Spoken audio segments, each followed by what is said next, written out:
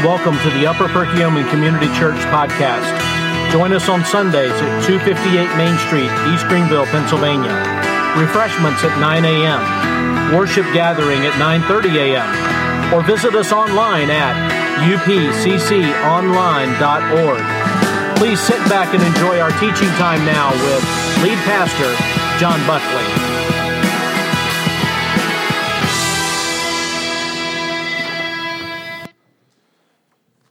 1 Samuel 3, or page 290. I want to talk to you today about the topic of Are You Listening? We're in our 1 Samuel series. We're just getting started. We're breaking up into 4 different parts. The first part is on Samuel. The second part is on Saul. And the third and fourth parts will be breaking up David into 2 sections. So we're excited as we go through this. And it has been a powerful study for me already. And I just want to encourage you, read through Samuel. Read through it a few times. Next week we'll be in chapter 4, so start reading ahead of time. Be aware of what's going on. Write your questions down. It's intriguing when you get in the Word and you start to really see all the different aspects that are there, how powerful it can be. Are you listening? Now, the question that comes from that, or on top of that, is what does it take to get you to hear?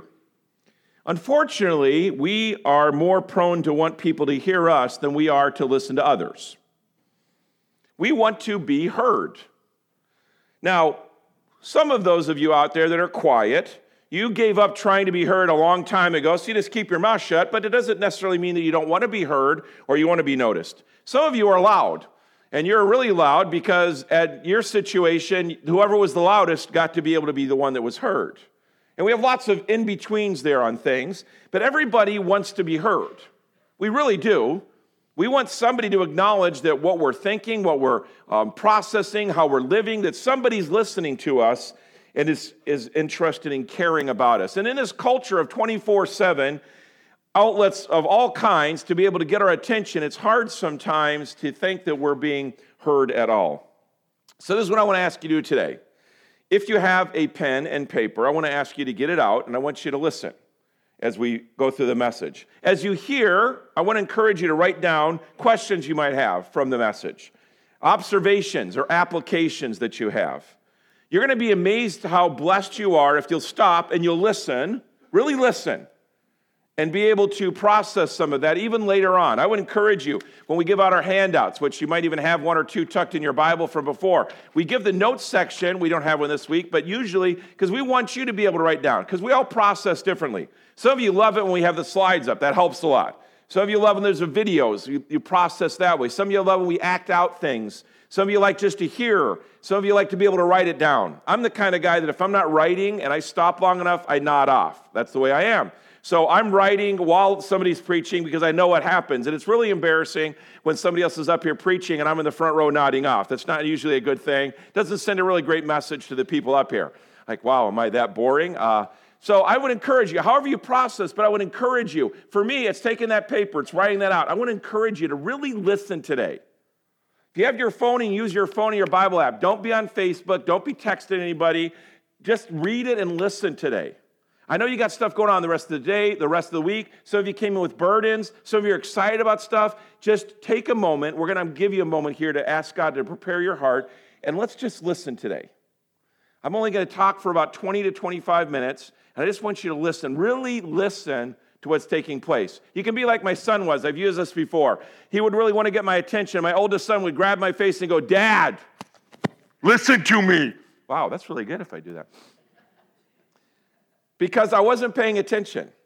So I'm kind of doing that as your lead elder here, grabbing your face going, listen to this today.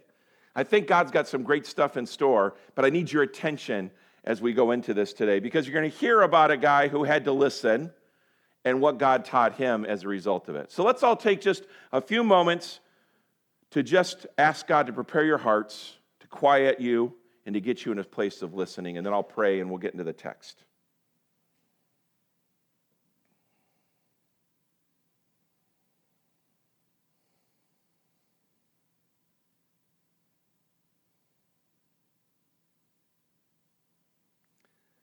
Father, you have something for each of us here today. Lord, for some that are here, it may be their spiritual birthday, that today's the day they come to know you as their personal Savior. For some, they come and they're just clinging on by their fingernails, and they need to hear the hope of your word, Lord. They need to know your presence in their day-to-day life. They need to know the power of the gospel.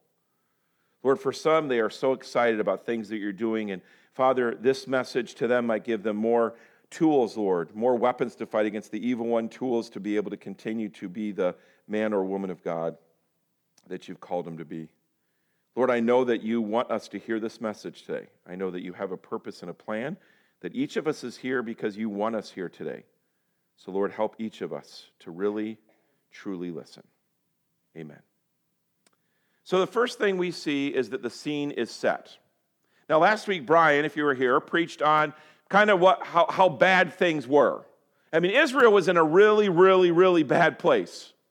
They have been rejecting God. They had been doing their own thing. It was oftentimes seen where you could go and you'd see a place where there would be some worshiping of God over here, and over here would be worshiping of idols. It was a nation that was torn between, do we follow Jehovah God that we're commanded to, or do we follow these other gods that we really are drawn to? Because everybody around us is worshiping these gods. Everybody around us is talking about these gods. Everybody we trade with has these gods. What do we do? And is really God the God that he says? Because I don't see him the way that I would like to see him. And the voice of God in their ears got quieter and quieter and quieter and quieter. You know what I love about God? That no matter how bad things, God never forgets his people. He never forgets his people. No matter how bad things get, folks, he never forgets us. And he will always send a voice to us. The nation of Israel got to hear the voice of God through Samuel. Now, praise God that we have the Word of God to hear his voice nowadays. We have brothers and sisters in Christ he places around us to encourage us with the Word of God in our lives. We have it right here.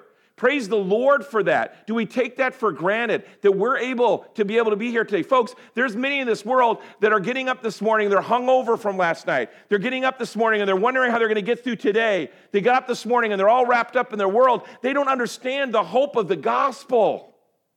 We're here today, I hope joyfully, to say, I'm coming to worship the God of eternity, the God that sent Christ to die on the cross. I want to hear from him today. I don't want to punch my spiritual time clock. I want to know better how I can be serving and following and love him the way that he wants me to. See, our culture is like Israel. Man, there's a lot of bad stuff going on, folks. Stuff that if you watch all the media that's out there and grab a newspaper and all that, it can seem very hopeless. But God is still in control. God's still in charge. If the world is going to get worse, hello, the Bible says it's going to get worse. But you know what's great? One day, the trumpet's going to sound. And the Bible says the dead in Christ will rise first, and then all of us who know him as Savior are going to join him together in the clouds to be with him forever, folks. It's done then. Christ wins it all on earth and in heaven, which he's already done. He claims it. And we'll get to spend eternity with him.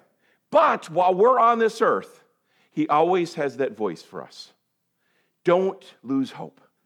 Don't give up. Don't back down. Don't get distracted in your life. Samuel was stuck right in the middle of what most people would not have thought is a good job. I mean, the nation is rejecting, and Samuel's going to be a priest. Samuel's going to be one that's going to be trying to help this small remnant of people. I mean, Samuel knew what was going on with Hophni and Phinehas. He knew what people thought about the tabernacle, what people thought about the temple and worshiping Jehovah God. He knew that a lot of people thought it was a joke. He knew how grieved the remnant was about how Hophni and Phinehas were just destroying the true worship of God, of Yahweh. So we see in the first 3 verses here, the boy Samuel, and a lot of them it's interpreted young man. He wasn't little anymore. He was ministering to the Lord in the presence of Eli. And the word of the Lord was rare in those days. We talked about that. There was no frequent vision. They didn't hear from God very often. They didn't see God very often anymore. And Eli, whose eyesight had begun to grow dim so he couldn't see, he was lying down in his own room. And the lamp of God had not yet gone out, and Samuel was lying down in the temple of the Lord where the ark of God was. Now, what are that last verse talking about? Where it talks about the lamp of God had not yet gone out. Now, it's easy to try to make this all symbolic and that somehow means that the lamp of God in Israel had taken place. And maybe it had. I mean, we know that seemed to be the way things are. But this was a practical thing. This is giving you a time of day. At night, if you read in the Levitical, the books and some of the laying out of the law and the habits of the temple, you saw in there that the lamp of God, they'd light it in the evening time and they'd light it in the morning time. And what happened over time is it would burn down where it would stop glowing, the lamp would. And they used oil. It wasn't like the Yankee candles that we're used to today. There was no apple spice in the temple that was burning there, just plain old oil being burnt. And they're burning the oil, and overnight the oil would burn down till it was all gone, and when the oil burned out, it was kind of like dawn usually. And then they would light it up again for the rest of the day, and it would burn out about evening time, and they'd start it up again. So what we're trying to get here is this is kind of right before the crack of dawn. Everybody's asleep. They're in their REM sleep at this time, just about to come out of it, and we see that scene all set out there. And then it happened. The young man was summoned, we see next. Verse number 4, then the Lord called Samuel, and he said, here I am. Now, Samuel was used to being called in the middle of the night. In fact, where he was sleeping at was probably, right, he was probably given the responsibility, being the guy in the bottom of the totem pole, that he was the temple kind of errand guy. If something happened in the middle of the night, emergency, somebody came looking for one of the priests, or they needed help, Samuel was the guy that could hear what the problem was and try to find the right person. Eli was getting older. He needed help. He was common, I would imagine, for Eli to call out to Samuel, and he might need help as an older guy to do different things in the middle of the night. And so, he was used to that. He was either sleeping right where in the temple itself, or more than likely a room right off of that, so that he was available and ready and could hear what was going on there. And he hears a voice of what he thinks is Eli that calls out to him. And like I said, he was used to being called out in the middle of the night. And his response, I love it, was, here I am. That's one word in the Hebrew, here I am, or here am I, and one word called benina in the Hebrew. That one word, and it's a common phrase that was used to show submitted authority to the one who was calling. So Samuel, I don't know about you, but if it's 4 a.m, let's say, and somebody calls me, my response is not going to usually be, here I am, or here am I. It's going to be, what? Really, now? Are you kidding me? Can I wait an hour or two? I don't know that I would be quite as obedient, but it shows again the reflection of Samuel's heart there. He was used to this. He responded right. He had the right attitude. And what does he do? He immediately, the Bible says, he goes and he tries to check in and see what Eli has going on. In fact, the Bible says this. He said, I didn't call you, into verse 5, so go lie down. And then we see in verse 6, he called him again a second time. Samuel rose. Here I am. You called me. He said, I didn't call. Lie down. And this is interesting, verse 7. Now Samuel did not yet know the Lord, and the word of the Lord had not yet been revealed to him. Now, we need to understand something here. Sometimes we can have a perspective that when we see things in the Old Testament, we make a New Testament correlation to it that really isn't there. This wasn't talking about Samuel wasn't saved in the way that we think of it, where he's come to that point of acknowledging his sin, needing Christ as Savior, and asking for forgiveness of sin. This was talking about the fact that Samuel, at the stage was at, he never had any personal contact with God. We already heard how it was rare to have the visions, that you really didn't, that the presence of God was not seen or felt often. And Samuel, he didn't recognize the voice of God because he'd never heard the voice of God before. He didn't have that connection with God at this point in time. So as he hears that, he doesn't understand that it's God talking to him. Now, 3 times he hears that. Now, 3 times he responds with what? Here I am, or here am I. I'm hearing you.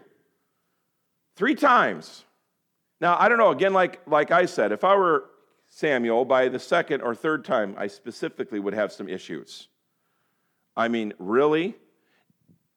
You got to keep calling me? Is this a joke you're playing? Is this some of the other guys playing a joke on me? And this is ridiculous. But we see what happens next. It says, he went back down, verse number 9, and he laid in his place. And then verse number 10, the Bible says this, And the Lord came and stood, calling it at other times. This is after Eli had said to him, which we're going to talk about in just a minute, to go back and to say, here am I. And interesting, now, in the first 3 times, you'll notice this, we don't once see where it says God stood. He called, but there's no stood. So he heard from God, but didn't really know what that calling was at that time. Had not heard from God before. Now God's not just calling, but standing, possibly as a vision. We don't know that for sure. But stood there, it says. He acknowledges that. Calling is at other times. Samuel, Samuel. And Samuel said, speak, for your servant hears. And again, see his response to now, I'm talking to God. Now, we sometimes in our culture lose some of the holiness of God aspect. We get kind of used to God, where we use him sometimes as a genie in a lamp or just a name. We hear him used as a curse word often. He's kind of attached to church type stuff. But if we really get an understanding of who the holy God is, that was the way Samuel saw God. He understood about the Holy of Holies that only the priest could go into, and the priest had to be prepared as he took the sins of the Israelites in there, and even had on his garment little bells with a rope around his ankle, so if he wasn't where he should be with God, he was struck dead, and they pulled him out of the Holy of Holies because nobody else could go get him. He understood the steps that were taken in preparation of the bathing that took place and the sacrifices that were made in order to be in right standing with God. He got all that. He understood this was a holy God who's now talking to me. He's talking to me. Samuel gets it. Now, I want to ask you a question that I asked you earlier. Are you listening? Now, look at this example. You're going to see that Samuel has many different emotions here when he hears from both Eli and from God. But in all of these, what do we always see? In all of these, what do we always see? Obedience. Obedience to Eli and obedience to God, and it was immediate obedience. Without question. The question that we have to ask ourselves then is, do we listen that way? Because we have the Word of God. So when God's Word tells us to do something, do we obey immediately and eagerly what He wants us to do? Forgive your enemies. Do good to those who use you. Go out and feed the poor. Share the gospel. Commands that God gives to us, and He lays them out for us. Do we immediately obey it, or do we do this, which I believe a lot of us do? We contextualize what God's doing. We read the passage and we think, well, but that was back then. Well, God, you know my circumstances. I'd really love to, but I can't. Well, Lord, you know the culture I live in. You know the wife you gave me. You know the husband I have. You know the way my kids are. You know the way Pastor John is. I mean, come on, Lord. Don't I get like an out on this? Don't I get a mulligan? See, we have gotten to our culture, I'm afraid, that we hear the Word of God. We even like to hear the preaching of the Word of God. It's more available than ever through podcasts and other things. You can hear it 24 hours a day. A lot better than mine, all the time. But if we're hearing it and we're not obeying it, then we're really not listening to it. Did you catch that? If we're hearing it and we're not obeying it, then we're really not listening. I, as a parent, have told my kids probably 10,000 times. I'm not sure that I'm exaggerating either. I have a pet peeve. It's when I walk in the door at home, I've shared this before, I just don't like to trip over shoes. I don't know why it's so hard for people to take their shoes off and not move them from in front of the door. It seems very simple to me. Move them to the side, take them in another area, do something with them. But why? Why, I implore of you, why do you have to leave them right inside the door? Now, I've told my family that. I could make posters of that. I could put it on their phone. I could have an automatic text that goes to them. I'm telling you, I don't know what it is, but Dad doesn't really mean that. It must come into their mind. Or maybe it's, I don't care what Dad says. I'd rather go with the first one. It makes me feel a little bit better. But constantly, over and over and over again, they hear it, but they don't do it, so they're not really listening. Folks, God didn't just decide, hey, you know what, I'm bored. I'm going to put this Bible together and throw it out to these humans, and hopefully they'll grab a couple things and decide to follow him because I really want them to have a good life. And meanwhile, we'll see what happens when it all plays out. That's not God. Hey, if there's anything you're going to read and understand about the Old Testament, God is a God of order. I mean, God's meticulous in the way he wants things. There is nothing in this Bible that's an oopsie.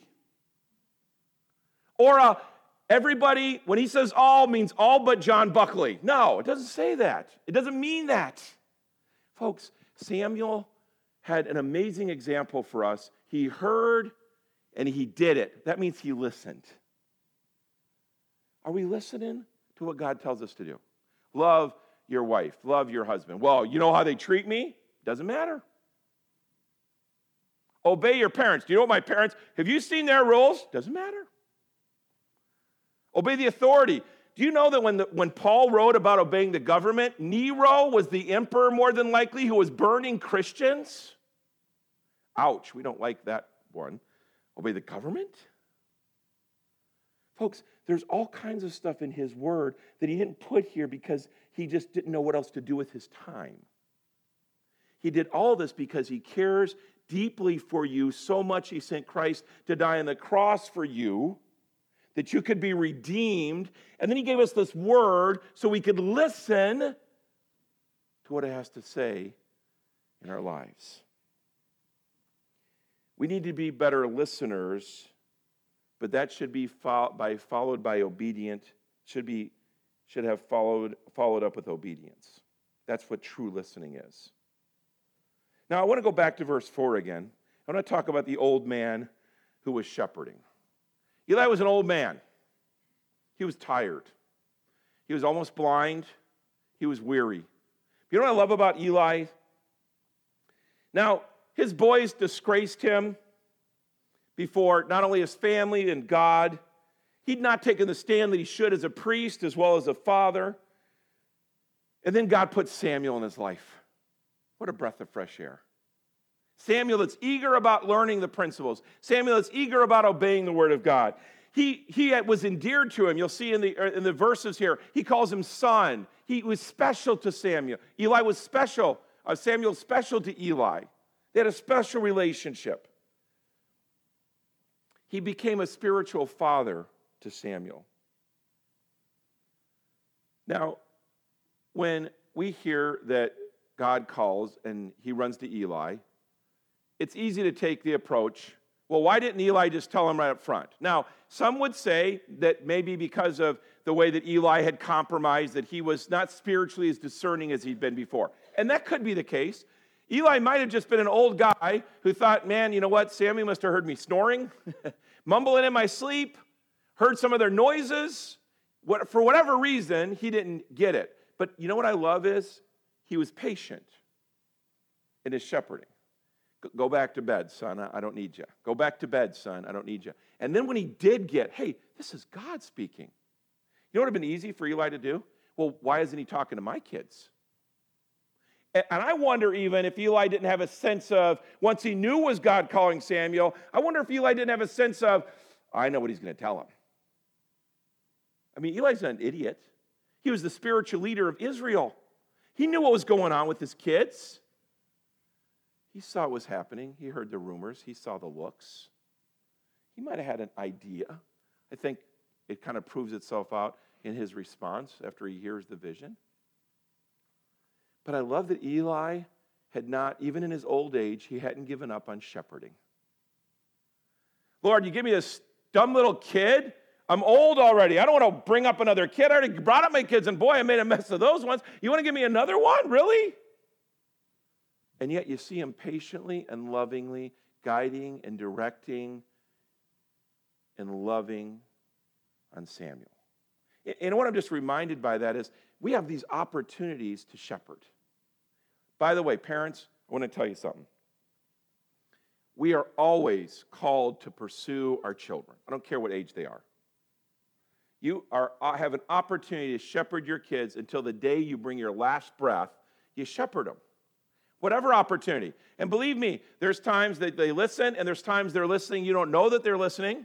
And there's times you're right, they have no idea what you're talking about, aren't listening at all. I've said this before. My favorite is when I tell my kids something 1,000 times. See, I'm not using the 10,000 this time. And then they'll go and they hear it from somebody else, and they'll run to me and go, Dad, so-and-so said this. It was amazing. And you're thinking, really? And that's when you got to keep your mouth shut and go, great, that's awesome. But we're called to shepherd our family. We're also called to reach out, and there's people God puts around us. But I can't even imagine how happy Elkanah and Hannah were that Eli poured into their son. Even with his baggage, they saw him teach. You're going to see in Samuel's life, he had been taught well what God's word was all about, the principles that were there, the practices as a priest that you should do. Him being a judge, he had all kinds of opportunities to do many different spiritual things. You can see him ooze with the teaching that Eli had given to him, even with his shortcomings. And Elkanah and Hannah must have been excited when they'd see him each year and they'd see the growth not only in Samuel physically, but spiritually. Folks, I just want to encourage you. Who are you shepherding? First of all, your family, but who outside of that are you reaching out to and you're taking under your wings and you're helping them on their journey? You know what? I'll tell you this. When it comes to shepherding, you never know the outcome, but you do know the command. We've all been commanded to make disciples, to do that shepherding. We know that's a command, but you know what? A lot of times we do it because we think we want to know the outcome. You're not going to know the outcome. You might not ever know the outcome. My wife is down in preschool, but her mother passed away. And it wasn't until after her mother died, praying for years for her brother Kurt, her son Kurt. He didn't get back and get right to the Lord until 2 or 3 years after his mom died. Judy, my mother-in-law, never on this planet ever saw her son go back and get in a right relationship with God. But she prayed and she hoped every day. Folks, we can't be worried about what we see.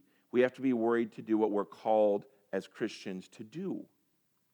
We're commanded to be the obedient one again. Eli was obedient in how he dealt with Samuel. We see that he shepherded him even in the struggles that he faced, even the shortcomings, even in the failures that he had. And my challenge to you is, do we do the same thing in our lives? And then we see the Lord's message, verse number 11. Verse number 11. It says this. Then the Lord said to Samuel, behold, I'm about to do a thing in Israel at which the 2 ears of everyone who hears it will tingle. Now, if you see the word tingle anywhere in the Old Testament, it's going to tell you something. In fact, if you want to look up a couple of verses to reinforce it, you can look up 2 Kings 21:12 and Jeremiah 19:3 as a couple of them. 2 Kings 21:12, Jeremiah 19:3. They both talk about with the tingling of ears meant the judgment of God was coming. You didn't want to hear that phrase in something if you were going to be the one judged by God as a result of it. And he said their ears are going to tingle as a result of this. It says in verse 12, on that day I'll fulfill against Eli all that I've spoken concerning his house from beginning to end. We started that journey in chapter 2. You heard when Brian shared. Verse 13, I declare to him that I am about to punish this house forever. Why was he going to have to punish the house? For the iniquity that he knew. You're responsible for the iniquity that you know. Eli, the iniquity that you knew as a priest and a father. That the iniquity of Eli's house, the iniquity that he knew, because his sons were blaspheming God. Now, I want you to keep your finger here, and I want you to turn. I don't have you do this often, but I want you to turn to Leviticus with me, chapter 24. I know, everybody's favorite book of the Bible, Leviticus 24. Actually, Ryan Gross, this is one of his favorite books of the Bible, so. Leviticus 24. I'm going through the Read Scripture app right now, and I'm almost done with Leviticus, and boy, it's amazing the way they do the Bible Project do with it. You get a new appreciation for it. Leviticus chapter 24, verse number 11. Leviticus 24 and verse number 11. I want you to listen as I read through this. I'll even start in verse 10. Now an Israelite woman's son, whose father was an Egyptian, went out among the people of Israel. And the Israelite woman's son and a man of Israel fought in the camp. And the Israelite woman's son blasphemed the name, the capital. Most of your Bibles probably have it. There's a capital N there. That means they blasphemed God and cursed. Then they brought him to Moses. His mother's name was Shelomith, the daughter of Dibri of the tribe of Dan. And they put him in custody till the will of the Lord should be clear to them. Verse 13. Then the Lord spoke to Moses, saying, bring out of the camp the one who cursed, and let all who heard him lay their hands on his head, and let all the congregation stone him. And speak to the people of Israel, saying, whoever curses his God shall bear his sin. Whoever blasphemes the name of the Lord shall surely be put to death. Hophni and Phinehas blasphemed God. We see that in chapter 3, if you want to turn back there now. He blasphemed God. They blasphemed God. That was the sin that they were being held responsible for, that Eli was, their blaspheming of God. Now, what was he being held responsible for?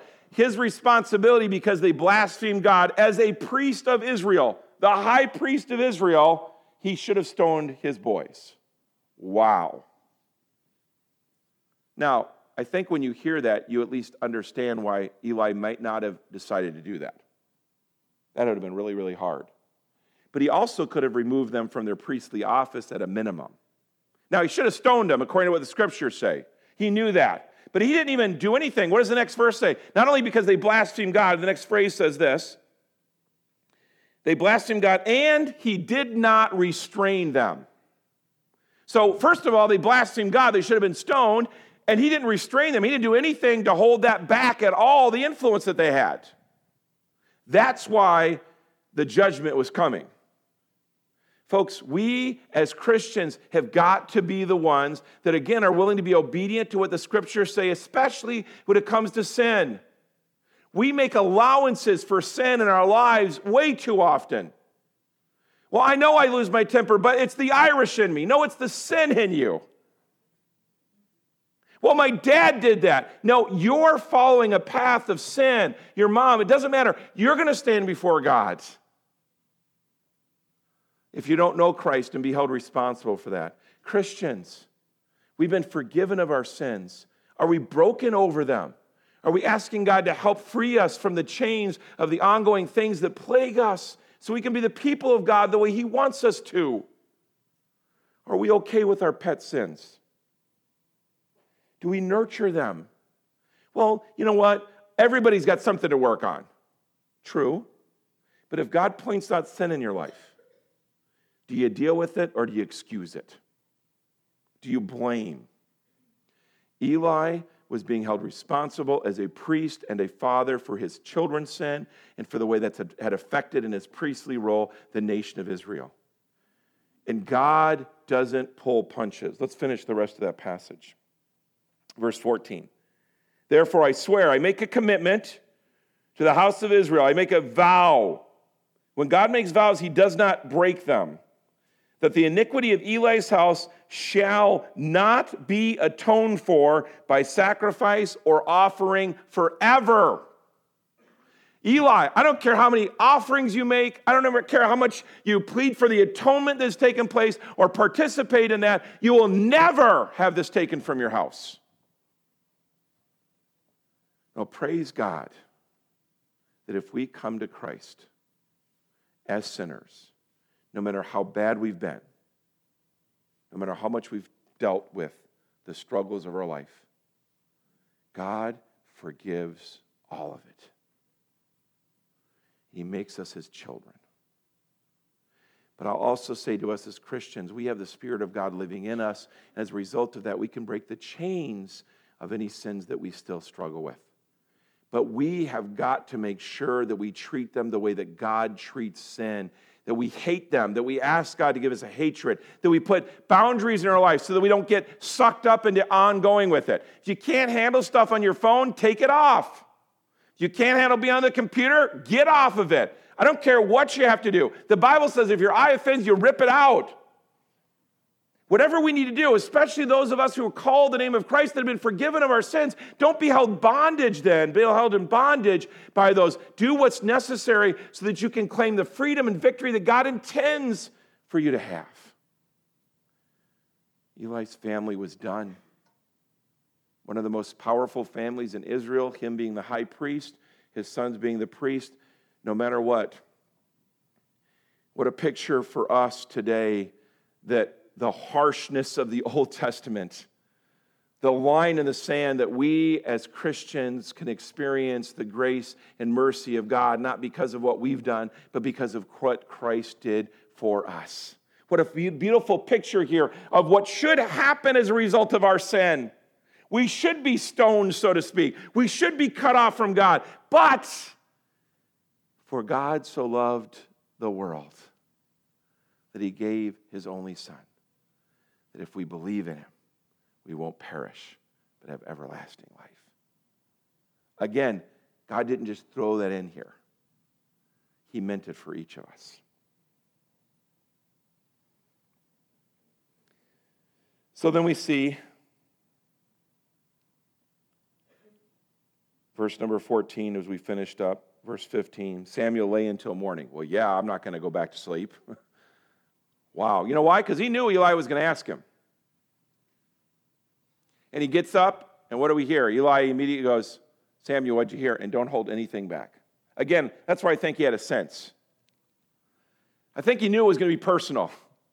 Because he wanted to make sure Samuel told him everything. And when Samuel told him everything, I love that Eli's response wasn't an anger at God. He understood he'd sinned and basically said, God's God, and whatever God decides, I'm going to accept.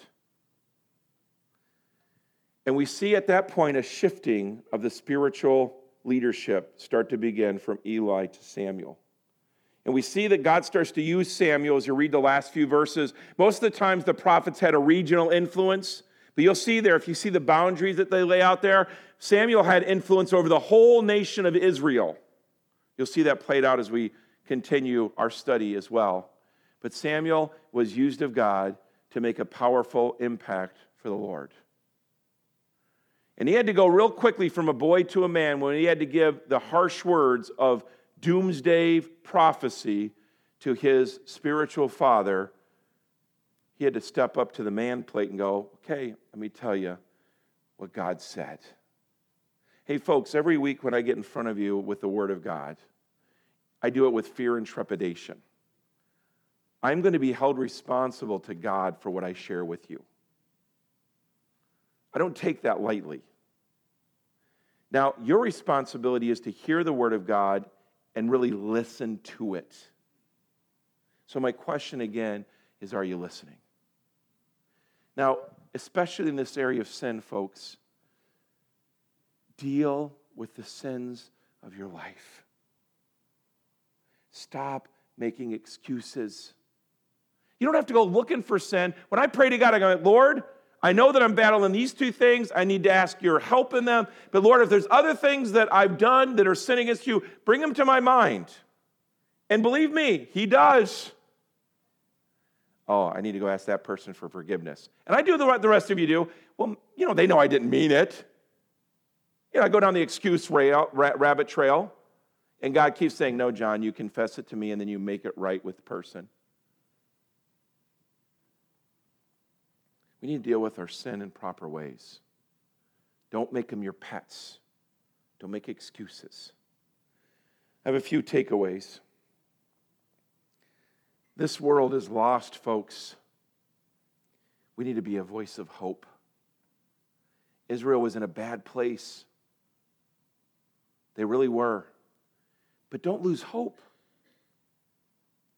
Because he who began a good work in you will bring it to completion. Parents, don't lose hope in where your kids are at. Don't lose hope in where your marriage is at. Don't lose hope in where you're at with your job. Don't lose hope in even what you think might be challenges at church or in our community. Folks, we have the opportunity to go out and be a voice of hope in a world that desperately knows they have no hope. Let's do that like Samuel did. Be ready to say yes. Go, pray, ask God, Lord, what sins have I done? Whatever he points out, say, okay, yes, Lord, I understand that. I ask for forgiveness. I move forward. If God's calling you to do something, if you come across something as you read his word and he says, do this, my encouragement to you is stop making excuses and start saying yes. Well, but my life doesn't fit that right now. It doesn't matter then. You change your life because you have to be obedient to God. Learn to say yes. Be ready to say yes. The third thing is impact the next generation.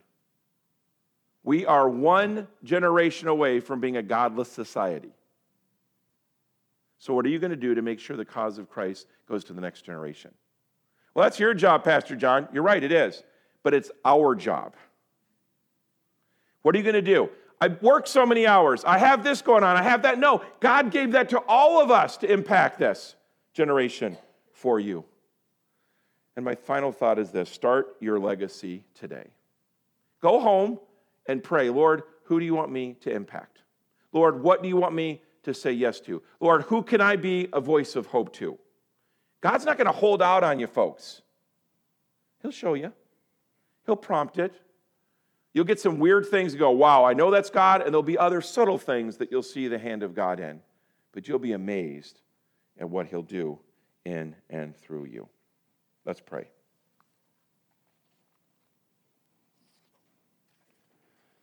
Father, thank you again for your word. Lord, I ask that you would really use it to impact us in permanent ways. Lord, my heart aches for the way that we make excuses for our sin, Lord. You've been doing a lot of convicting in my life this week, even with the things that I make allowances for, God. We're so easy at painting things in a good light when really they're evil and wicked. Lord, we need to be that legacy passing on church, that we're seeking for ways to continue to allow the Samuels of this world to be impacted. Lord, we need to be more like Samuel and be willing to say yes to what needs to be done. Lord, motivate us as the army that you have intended for us to be. We ask in your precious and your holy name. Amen.